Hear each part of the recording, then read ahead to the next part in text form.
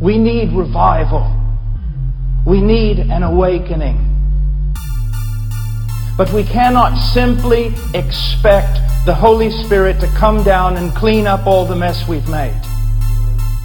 We have clear direction from the Word of God with regard to what He has done through Christ, how He expects us to live, how He expects us to order His church. Start It Right, brought to you by thisissalvation.com. All right, guys, welcome back for the fourth episode of this podcast, Start It Right, where we start your day right through devotional and the Word. And we just try to encourage you guys to go on to, just taking your devotional seriously. Anyways, today I'm going to try to keep it a little bit shorter. The two last couple were introductions and, just want to pack it all in. But this one, I want to keep it simple. And I just wanted to sit with you guys because this is something that we don't always take into consideration and we don't think about. We know it, we probably heard it, but we don't act upon it. And there's a couple ways we can go about this verse.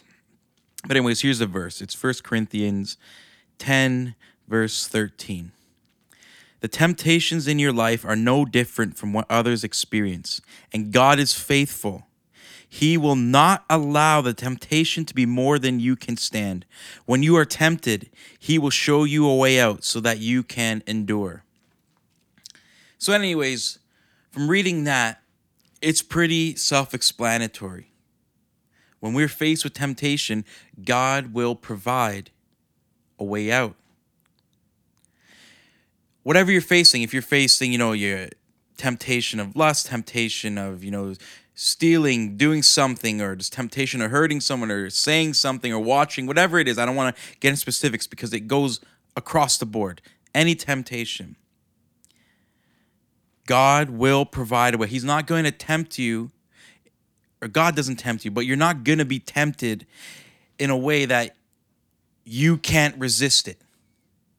And our flesh is weak. We can't resist it in our own flesh. And this is where I want to elaborate is when, we're faced with temptation. If we try to handle it ourselves, because the Bible says, our sins will take us away. They'll pull us and entice us when we give in to our sinful desires, and it will destroy us. But we don't have to let it control us. This is where we have to do some application and effort is when you're tempted. And I know sometimes it can be so hard. It's like, oh, this is so easy. Just give in. But here's the thing. Don't give in. When you feel that temptation, next time, remember what I'm about to say. Remember this verse, 1 Corinthians 10:13. And just remember that there's a way out. And then when that temptation comes, as hard as it may be, just start to pray to God. Ask God, show me the way out, God. Sometimes the way out will be so clear and someone will call you or, something will come along and just pull your attention away. And sometimes, the way out God will just give you is, the strength in your faith and in the Holy Spirit just to comfort you and to guide you and to say, don't do this. Turn your attention away from this. So that's all I want to say is when temptation comes your way, think of the scripture. Think about what it does to the heart of God. Think about why Christ died on the cross for our sins. It's because we're so sinful. And if we say we believe in Christ, we have to repent of our sins. We have to turn away from our sins. It might not happen all the time because we are so sinful. But remember, there's always a way out in any scenario. You don't have to give in to the sin. Turn your heart towards God in prayer. Open the Word.